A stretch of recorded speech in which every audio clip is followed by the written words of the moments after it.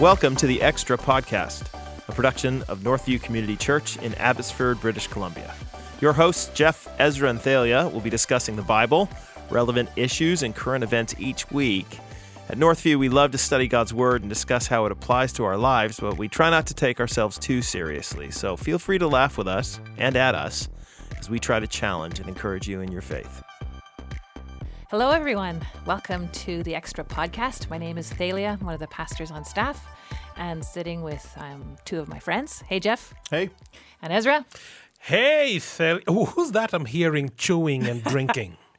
That'd be me, Ezra. It's a Tuesday, and it's lunchtime, and that's what I'm doing, Ezra. We run from meetings to meetings to meetings, and we don't have a time to breathe. So breathe, Jeff. That's right. Yeah. Chew quickly. What have you got? Cheese strings and I just have cheese and a nut bar. Oh, So, that doesn't sound very exciting. well, And Coke Zero. I found it in the kitchen. Don't tell The anyone. nut bar? In the kitchen here at the church. Oh, Yeah, the nut bar and the cheese. oh, So, very There exciting. you go. Yeah.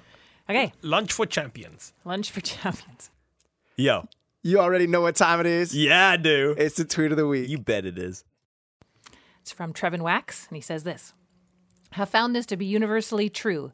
If they walk in bashing their last church, they will eventually walk out bashing yours. Ooh. What do you think? Yeah. Why do you think that's a tweet of the week? Why did you pick that one? I didn't. Our What do you production mean nobody else did? our production team picks that. Do you So know they that? threw it yes. at us. Uh-huh. Yeah, so if they would say it again. Okay. Have found this to be universally true. If they walk in bashing their last church, they will eventually walk out bashing yours. First of all, that's an overstatement, just like all of Twitter, right? We agreed? Universally true? Universally true. I don't think, though, we should be applying. There's always somebody on Twitter who applies the sound reasonable head thing. Twitter is made for hyperbole. It's made for a flashy, punchy statement. So somebody I got a hot sports take, and I'm going to put it out there, and Yep. they say it. And then there's always some person saying, really? Really? Do you really think that that's the case? Isn't that an overstatement? Wouldn't a better That's word why be? we're starting with tweet of the week, because you get a chance There to you have your go. own Now you little can. rant back. Yeah. But I want to affirm that largely, yes, if somebody comes to the church and they are bashing their former church, they tend to be the kind of person who is consumeristic for the most part. They're looking for their family, them to be served by the church. And if the last church didn't serve them well, usually you are not going to eventually serve them well. So I appreciate the heart of it. I will say this, though, okay? And then this is the part that I want you to tell me off. Ready? Wow. Okay. Aren't there legitimate reasons to leave a church, or are there not? Yep. Oh, yeah. Ezra, go. Yes, there are legitimate reasons for leaving a church. So, for example, if the pastor of the church goes down a theological trajectory that is far from the scriptures, then Yeah. of course you definitely, you have conversations, and if they're strident in their position and they're not willing to recant, then of course you need to do So they would come into your church You could leave, yeah. bashing their former church on some level. Yeah, but I think the word bashing is a very strong word there because On Twitter? No. I think the word bashing is very strong because for me, bashing has this negative connotation to it. So for me, I Actually, understand. Ezra, in North America, bashing is a very positive thing. Is it? Not in Canada. I'm kidding. We are very I'm nice. actually kidding. Why are you doing that, Thalia? You and I could have easily pulled that one on over on him. We don't bash in And Canada. the whole time he would be like, oh, okay, I bash you, Jeff. Trevin's an American. no. Trevin Yeah. Wax. There it is. So I have a question, though. When I read this tweet... Do you think that, no, you answer my question. Do Okay. you think that there's a reason Absolutely. for people to leave a church? So Ezra's Yeah. pointed out doctrinal infidelity. Yep. Yeah. But I have- Are there any others? Oh, absolutely. But I have nice reasons. Like Oh, you moved to a nice. different town and you want to go somewhere close by. Oh, See? come on.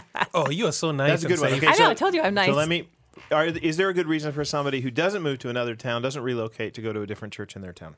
Yeah. Youth programs. Kids programs. What? Huh? Really, Thalia? Oh yeah. Oh, yes. Yes. You're I would, both saying that. I would. Join forces, Are Ezra. are we saying that that's a good reason, Yeah. or are we saying that It's a legitimate reason. It is a reason.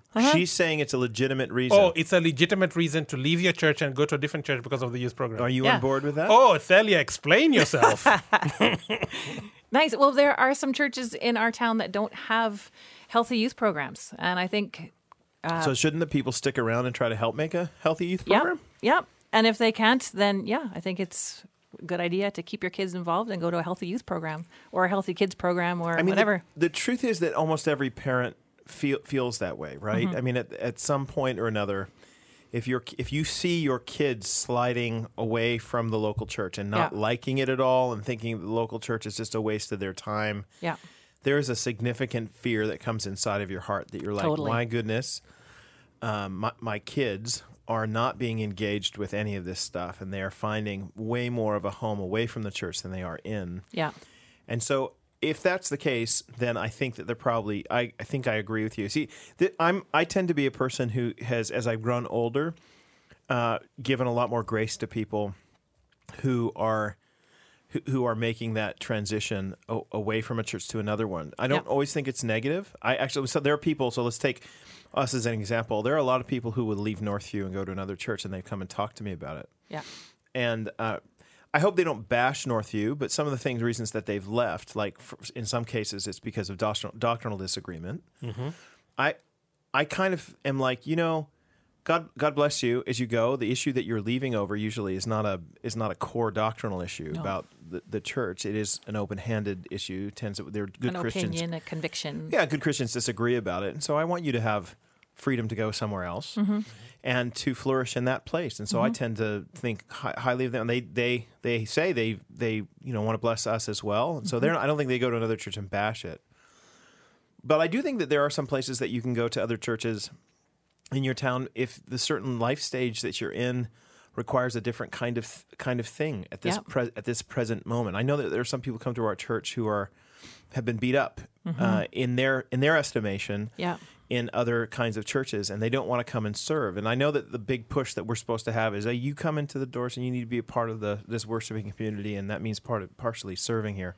I've told people that you're welcome to come here and hide for a time. Yeah. If you're suffering with burnout from the church you've been involved in or being beat up or whatever. The danger is that they get into that habit. But the other side is also a danger to say, no, the only way you should be part of this local church is if you are doing all this stuff.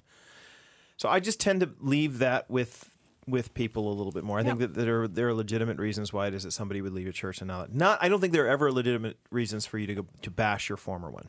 No. Because I think in this case, Trevin Wax's language is, look, if they come in and they're whining about the pastor they used to have, you can pretty much guarantee that you'll probably say something at some point. They'll find something about you. Yeah, they will go away. They'll be angry yelling with you. Yeah. So how many bashing emails do you think you guys get a week? Very few. Okay. So when they come in, how do you cope with it? I send them to Ezra. Ezra, how do you cope with it? Actually, what I do is I edit them first. I replaced my name with Ezra's name. So it says, Dear All Jeff, against it's Dear Ezra. Ezra. And then Good plan. Yeah. No, I think you consider you look at the email and you read it and then discern if it has any merit, if the critique is fair, and if it is fair, own the places where you need to own. I think I would. I always offer, depending on the. do you always own the places you should own? I don't. See, I get mad. yeah, And then I own it later. yeah, you get But mad the at first few minutes, I write a response that I never sent. right off the get-go. I think it depends on the tone of the email, at least what I perceive the tone of the email to be. If it is not friendly or like, hey, this I'm not looking to raise a stink here, but this is the concern. If the email doesn't have a tone like that, then I would always invite the person for a face-to-face conversation, because email back and forth, people will misread things, they will read into things, and I want to look at someone in the eye, and they look at me in the eye and actually tell me to my face, and I tell them to their face, we have a good friendly exchange or robust exchange. Yep. So do you think that I'm just thinking that that's really good pastoral advice, and it's not good pastoral advice not having to do with just pastors. I think that this is something Yeah. that a lot of people can learn. And I think, Yeah. Thalia, you're sitting here, you're a care pastor here. And one of the things that we face frequently is people communicating in ways that aren't helpful to further the relationship they're trying to develop with the Yeah. other person, right? Yeah. So email's always worse than face-to-face. Oh, yeah. Phone call is worse than face-to-face, but Yeah. it's better than email. Right. But Texting not helpful at all. texting is like the worst Yeah. because everything sounds like you're angry, Yeah. right? And it devolves into the Twitter, right? Yeah. Where you're just trying to just trying to beat them down with like a well-worded zinger. Yeah. And so if you can get away from the tweeting and the texting, and you can get to the more face-to-face meetings, it's actually very, very helpful because you can see people's, Yeah. I can look in you in the eye and you can see my demeanor and your demeanor. And if you carry yourself What's really with helpful kindness, on our staff is that we have an open office. So if occasionally Crystal or myself get one of these zinger emails, we can run it by the other person and say, what do you think and how should I respond? And Crystal's really good at telling me, no, that one you need to meet face to face. No, that one you can email back. But, I don't know. And so that's really helpful on staff. yeah. Yeah, so it's either responding to the email or meeting the person face-to-face, depending on the tone of the email. But at the end of the day, too, there's certain things that are said, and then as a pastor, you sit down, and they're discouraging. And so I may share it with Jeff or Greg or somebody else just to, hey, is this true?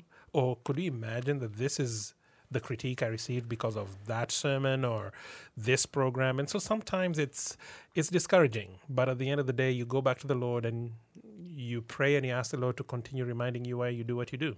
What's the most ridiculous one you've ever received? Can you even say it? Can you speak it? You want me to go there? Yeah. Well, I will go there. I think there's one email where someone actually wondered why I'm still hired at Northview Community Church, yet I'm black. Ezra, Oh. when I wrote that, I was not wanting you to. Good one. So That's ridiculous. yeah, Oh, I know, ouch. right? So there are emails like that would come, but at the end of the day, again, you don't know who the sender is, you don't know what they're struggling with, and some may be just mental health issues, others may be just depressed and angry, and they just want to punch someone, and you just happen to be the guy there. Yeah. So at the end of the day, the best, at least for me, the best course has always been to invite the person for a face-to-face conversation. Sit down across from me and tell me to my face what it is that you're concerned about. I received one once that was it was just one paragraph long, and it had, I think I counted like 17 very coarse swear words in it, Yikes. all pointed toward me. It Oh. used the swear words in creative ways. Oh.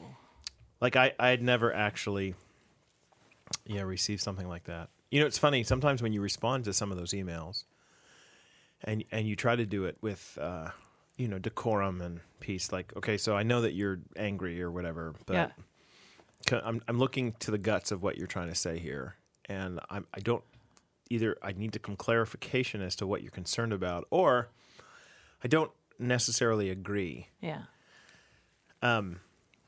It's amazing how angry people get at your response. Ezra one time told me when we were talking about this, he said, a lot of emails are just drive-by shootings. And I think that's probably one of the best things I've ever heard Yeah, in that's pastoral really good. ministry. They're like, I just want to share my opinion, and you don't get to disagree with it. You Yeah. just need to listen. Take it. Listen to it as somebody in leadership, because you're obviously wrong. You need to hear from me in this particular manner. However, I will say this: there still needs to be an openness among leaders to receive this stuff. I don't like getting them, but the truth is there needs to be an openness to receive some of those things, especially if they're written carefully by people that you know. And Yeah. they say like, look, I'm happy to get together with you, but I just wanted to give you a summary of what it is that I feel and think, so we can Right. talk about it. Okay, ready to move on? Absolutely. Topic of the day, Jeff. You were excited about this when you saw it on the board. Modern legalism. So, Ezra, the New Testament legalistic villains. I find it interesting that you said legalism and then said to Ezra. Yeah. Because know, Ezra you- and I are about to go toe-to-toe here. Nice. Oh, dear. So, Ezra, who are the New Testament legalistic Okay, villains? before even we talk about the New Testament legalistic villains, Jeffrey, define legalism. Well, I'm going to define legalism as somebody who adds to the Word of God rules that they think must be kept in order for you to be considered holy, righteous, good. Mm-hmm. Okay? And to earn your salvation. So it's somebody who says you're right with God or you're righter with God if you keep these extra rules. So Yeah. I'm going to go and say, hey, look, here's what the Bible says about this particular issue. And you're going to say, yes, that's what the Bible says. But any thinking person or spiritual person would do what the Bible says plus this little other bit. So a really Right? good example is like, do not get drunk with wine, Ephesians 5:18. Right. So But then they would say, okay, then you can't even drink alcohol ever. You can't have it in your Right. house, and you can't go to any establishment that has alcohol and. So this is the interesting thing. So historically, the Pharisees used to have a fence around the law. So you'd have the law in the Old Testament, and then they would add to the law so that you would be protected against breaking the law. So one of the laws was, for example, the Sabbath. Keep the Sabbath day holy. So you should be in before sundown on a Friday, because Sabbath was on Saturday. You should be in before sundown. Now, I don't know, when does the sun go down in Israel? 6:30 or something like that. Well, if you're really, Thalia, if you're kind of like a borderline religious devotee, you'll show up at 6:24, right? Yep. At home. Still keeping the law, but you're skirting it pretty close there, aren't you? So if you're a little bit more religious or more committed, maybe you come in at 4, right? Totally. Ezra hears he doesn't even go out on Friday at all. And he ends up saying, but that's not it's not legalism to have a fence for yourself, to say to yourself, look, I'm not going to do this. Yeah. Because I'm fearful that by doing it, it will actually tempt me to break the actual law. Yeah, like a healthy boundary. Absolutely. I can add all sorts of stuff like that in my life for my good. Yep. It's when I say, Ezra, you should be in. I'm going to stay in at. I'm going to come in at 2. And Ezra, you should probably come in at 2 as well. And good Christians come in at 2. Well, Yeah. if you're in at 2:15, I don't know. And questioning your salvation. Do you see what I mean? So it's not even. It is your salvation, but I might not even say, "Oh, I don't question your salvation." I actually think you're less of a Christian. Totally. So legalism, unfortunately, tends to be the consequence of people who are really committed to holiness. It's not always the consequence of it, but often the consequence of people who are really committed to holiness, right? So if I'm really committed to honoring God in my life, I don't want to get drunk with wine. So Yeah, it starts off good. I end up thinking, yeah, but so you know what? So I'm not going to drink. I'm not going to drink. But then I'm also going to say that I can't understand how anybody else could come to a different conclusion Yeah. than I would, and therefore, Right. you're wrong if you do it. So the drinking one's not a big deal now. We say stuff like that, the drinking or the dancing. Some great, Used to be, yeah. some great stories. There's movies. When I wrote my doctorate dissertation, that was one of the big issues that I was reading through in the 1950s and 60s. A lot of churches were saying you cannot go to the movies. In fact, there were stories of pastors and church members who would secretly sit in the parking lot of the movie theaters in the 60s and 70s and write down, when they saw somebody from the church, they'd write down their Totally. name, right? Yeah. And they'd see which movie they went into. Yeah. Usually movie houses, they didn't have the multiplexes then. They just had the one movie. They'd write down the movie, and then when they showed up at church the next morning, right, on Sunday, the actual stories of people being called forward in the church meeting saying, where were you last night? Yeah. Were you at the movie? Yeah. Well, I don't think Jesus went to the movie, Well, when I was a kid, to wear pants to church, to play cards, like to not go to the Sunday evening service as well as the morning service. Just think like in my lifetime, how much that's changed. I kept wanting not to wear pants to church repeatedly when I was a kid. So, but a little different though, right? So what's modern legalism then? Like let's talk about some modern examples today. Some modern examples of legalism. Well, we'll start with some easy ones. I'll start with a couple Sure. easy ones. Sure. one of them these days has to do with money. Okay. And by that I mean the Bible has a lot of things to say to wealthy people. And so if you are a richer person than me, I get to pass judgment on you and your use of your money. Yeah. And then say, well, if you're really a holy person, you wouldn't own and then you fill in the blank, whatever car that is, whatever house that is, whatever holiday you went, whatever that is. Now, listen, that does not mean that if you are wealthier, you should not be thinking very carefully about why it is that you have the wealth and what God's purpose is for that you might be a conduit of his grace and be sharing it with others and not, as John Piper says, not be a conduit lined with gold. Copper will do, right? Mm-hmm. But I am not the judge over whether or not you should own that car or another car. I don't actually think Jesus is bothered by somebody owning a Mercedes-Benz. There are people in the Christian church in this day and age who I will not name, who say that that's a sin, who say that that's outrageous. Now, other parts of that. You're quite honestly a friend who says that we are in an age of salvation by recycling. Oh yeah. So that's a legalism Totally. to some degree. Like, do you recycle? Do you not recycle? Which things do you recycle or not? Like, clearly the earth and the planet requires creation care, and therefore, if you're not doing that stuff, you're not doing it right. There's a whole legalism along those things. And then we add in legalism around school choices.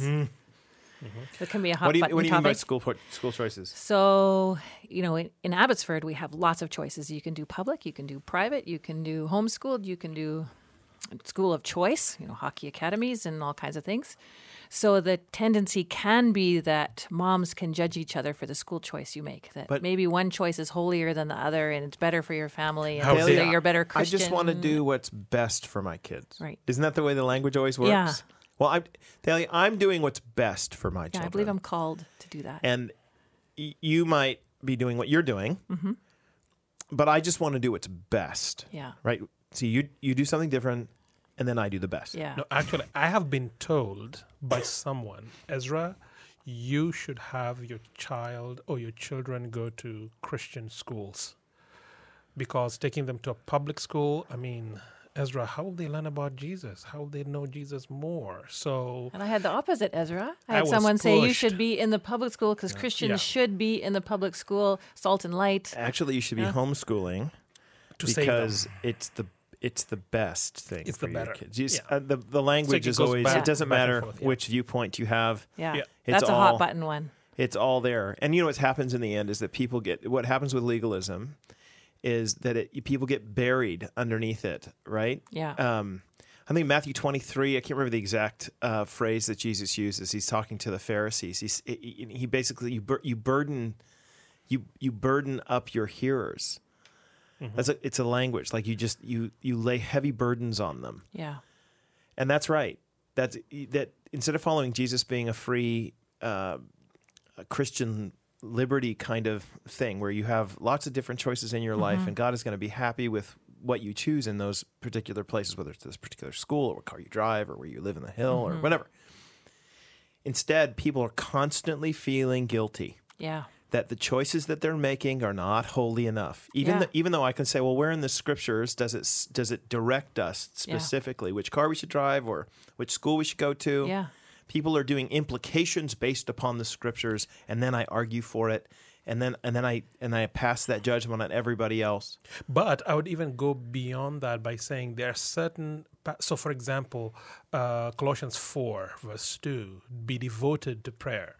So this past week we had a prayer week. And so our numbers, the attendance of the prayer week were, let's say, about 150 people roughly on each given night. But at Northview, how many people come on a weekend? 4,500, 5,000? Like, we had a lot of people who come and who call Northview home, both at the Mission Campus, here Downs Road, East Abbotsford, and so on.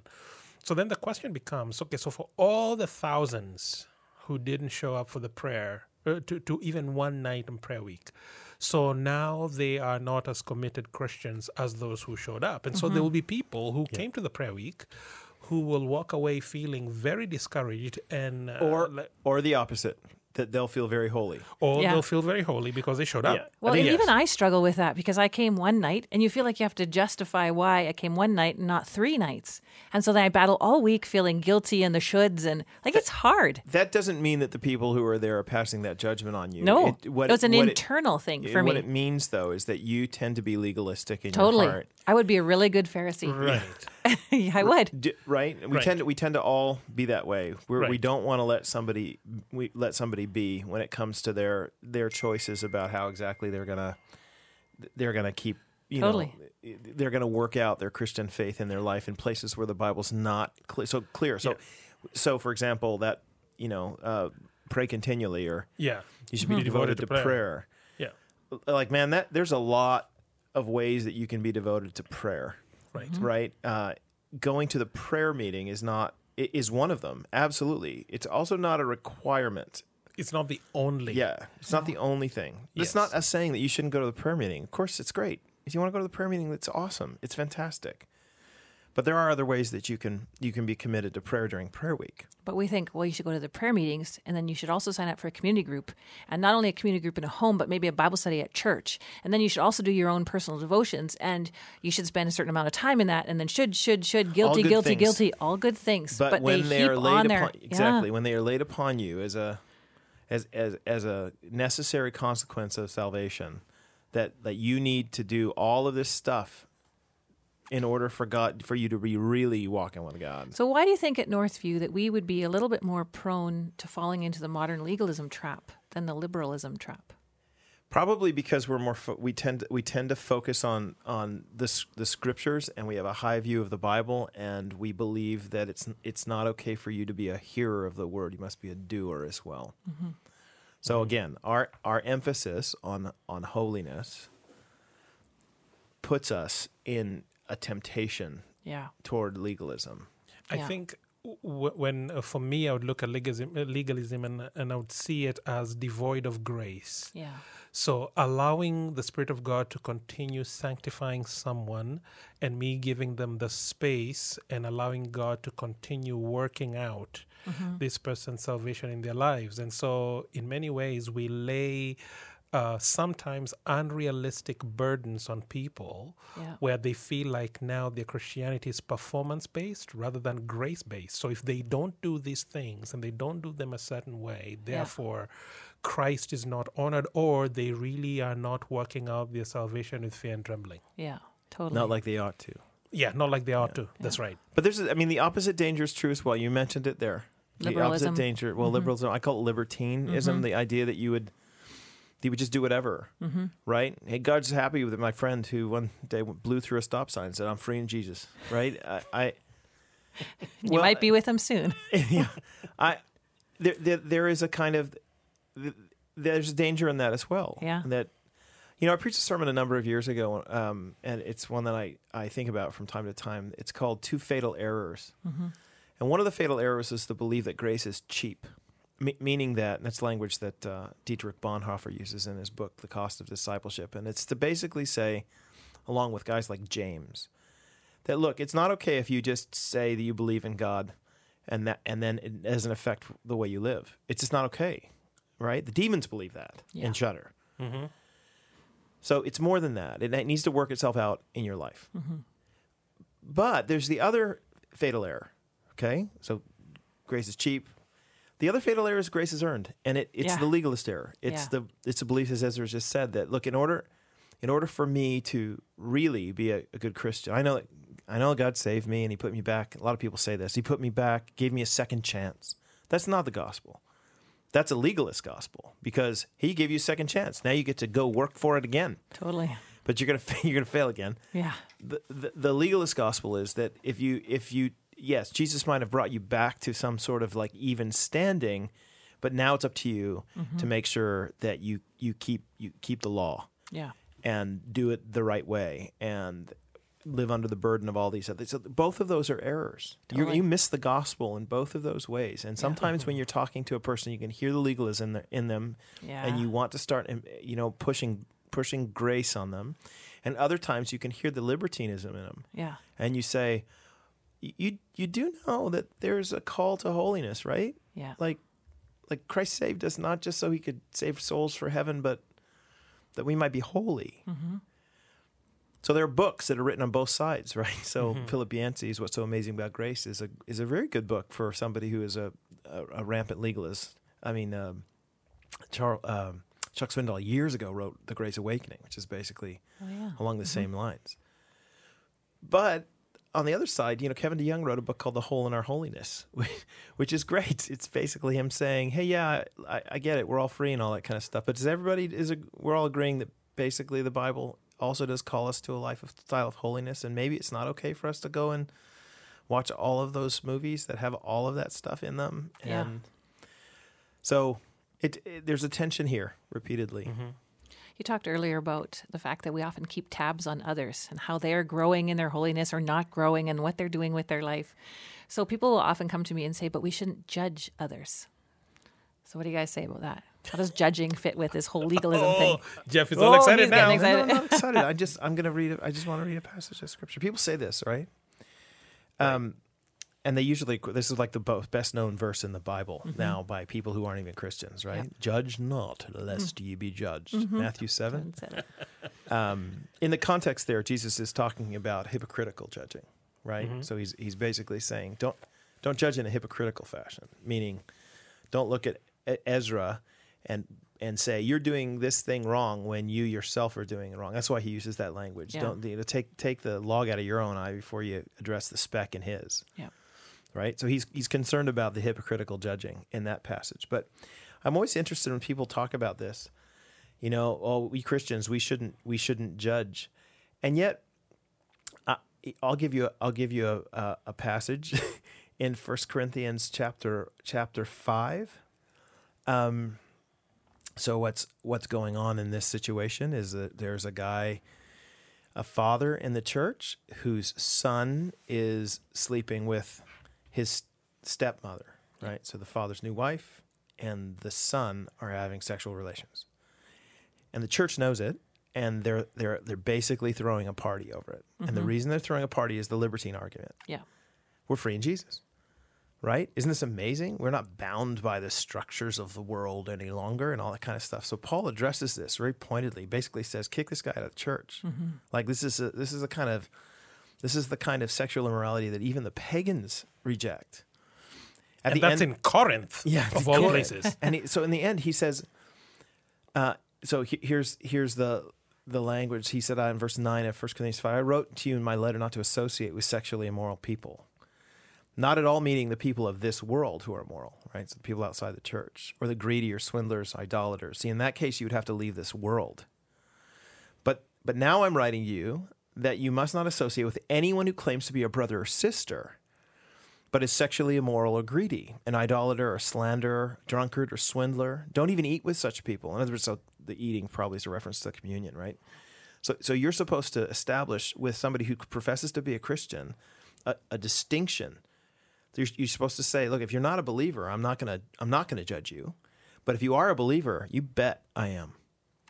Well, and there's a bit of a nuance to that because it's a judging their behavior, right or wrong, right. Sinful, not sinful. It's not a condemning, like I'm condemning you to hell judgment. No. I don't have that right. Well, verse 12, what business is it of mine to judge those outside the church? Are you not to judge those inside? And what's the answer to the question? Yes. Yes. Yeah. God will judge those outside.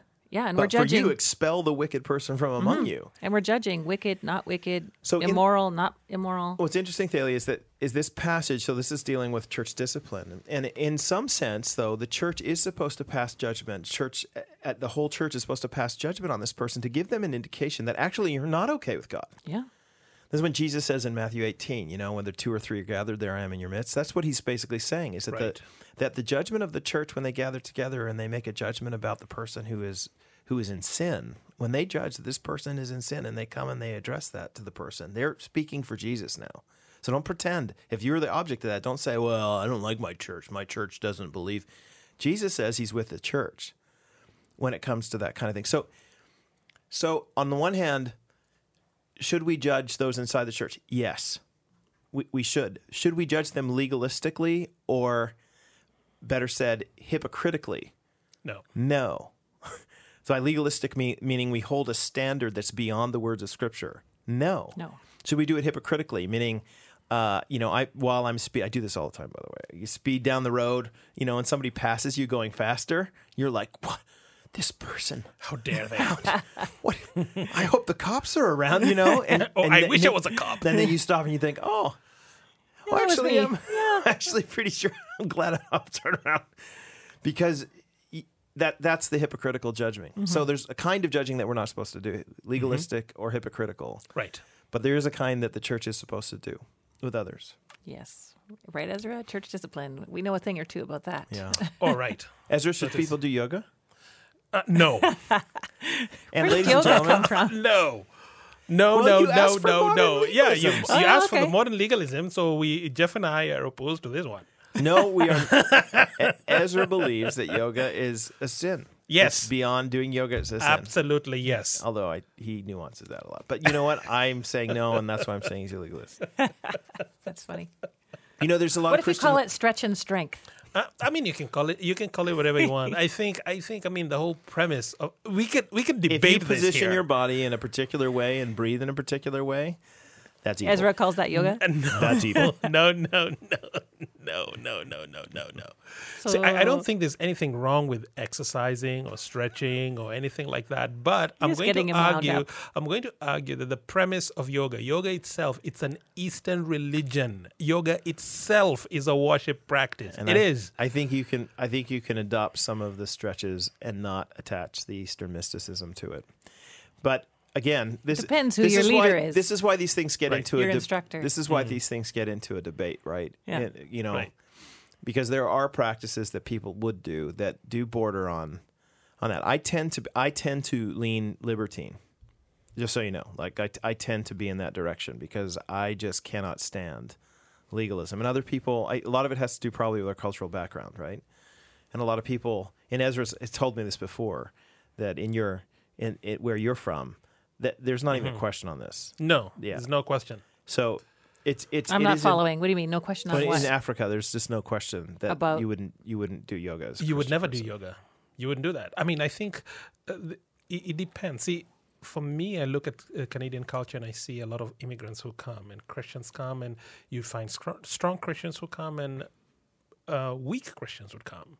So you find someone who comes from Pakistan or the Asian world, whose family was steeped in yoga and mysticism and things like that. They come here. So, of course, they've been radically saved by the gospel of Christ. But they know what yoga is. For them, yoga is a religious practice. And so they come here, and then they see me going to a yoga studio and really happy to see my yogi, and I'm busy doing this thing, and I walk out feeling all refreshed and good. What has that done to this Christian brother? So That's question number one. So let me just engage with you a little bit. Yes, let's engage. I think that's accurate and true. I know of people, though, who are against the use of drums in church because drums have been used for pagan rituals throughout the world.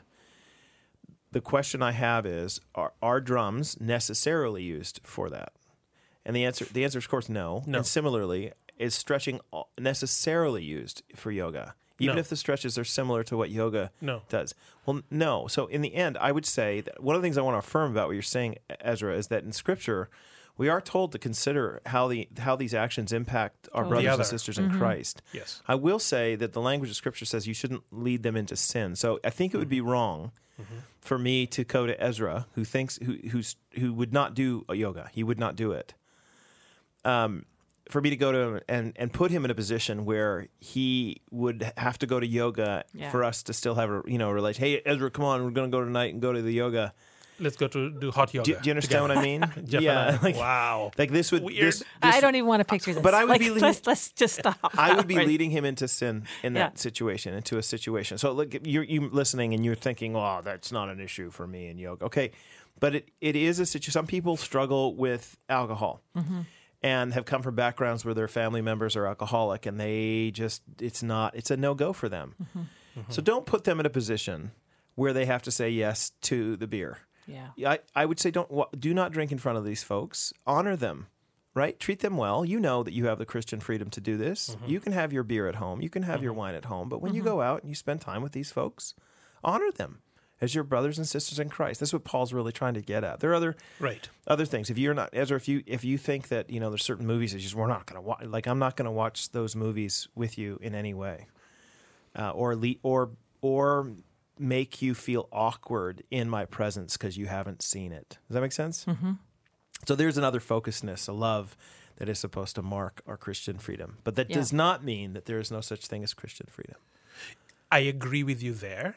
I will take the argument of yoga a little further to actually say for an individual, so we're not talking Christian, non-Christian, we're just talking a person, an individual who walks into a yoga studio for the purpose of being taken through not only just the stretching, but it's the experience itself. So you're going through, you're not just going there for your own, I want to stretch my muscles and be fit. It's an experience you're looking for. There, my friend, you are worshiping. I got a problem with that. Maybe. I think it's possibly very dangerous. I do. So I think that this is the thing. Legalism always plays on the possibilities of dangerous. Yeah. Okay. So it is very easy for you to drink a lot of alcohol, and it could lead you in horrible, horrible places. That doesn't mean you should do it, and also doesn't mean. Yeah, but Jeff, alcohol is different here. Well, I'm going to put yoga in a different context. That's a worship service now. You're doing it because you think that necessarily the stretching called yoga is always yoga, and I'm disagreeing with you with that. So but the yoga is not just the only issue. He and I are fighting about it. So could a Christian, hey Ezra, could a Christian walk into a yoga studio and instead of meditating on whatever they say, could you meditate on Jesus and that would be legitimate? Then what's the difference between that and bringing it to a church then? And let's do Christian yoga in church, but we'll pray worship music. The difference so I mean, the same thing. The difference is that I would be putting. I don't know. If you called it stretching strength? The difference is that I'd be putting a whole bunch of people in the church in a situation where some of those with weaker faith. By weaker faith, we don't mean that they're like less Christian. We mean that they just have less freedom to do this. You'd be putting them in a situation where they might be led to sin. So the answer is, of course, I'm not going to do that. So for me, I will argue to say this: I feel that it would be like if I was living in first century Israel. It's like walking into a guild. So if I was a carpenter, I would be in the Carpenters Association. So they would have association meetings, which were guilds. And in order to be a part of the guild, you had to worship the god whom they're worshiping. So it feels like, okay, I have to take this incense and pledge allegiance to this god to be a part of this group. I'm arguing that yoga itself is a religion. Yeah, everybody around you in that circumstance would have understood you're pinching the incense to actually be a worship act. That's part of the question: is how are people understanding your act to be? But this is a long conversation that we and I have had several times. And the overall thrust here is that you can see how needily some of these things get, and why it is that there's a legitimate conversation here. But there are some truths that we want to hold. Right. There is Christian freedom. Yes. There is a danger in legalism. There's a danger in libertinism. But that ultimately, if I'm going to argue that we should be very concerned, especially in a church like ours, for burdening people with things that are not Scripture's blatant teaching. They're just not. So in the end, you should live freely. Send your kids to school you want to send them to, right? And have grace and mercy on drive others. what you want to drive, right? And use your money for the good of God in the world, right? Yeah. And now, after listening to this podcast, we know how to press your buttons. Just talk to Ezra about yoga. Well, I just said after this podcast. I love it. Oh, people are going to come. I love it. Yeah, bring it. Okay, well, let's wrap it up for today and say thanks for listening. We'll see you next week. See ya.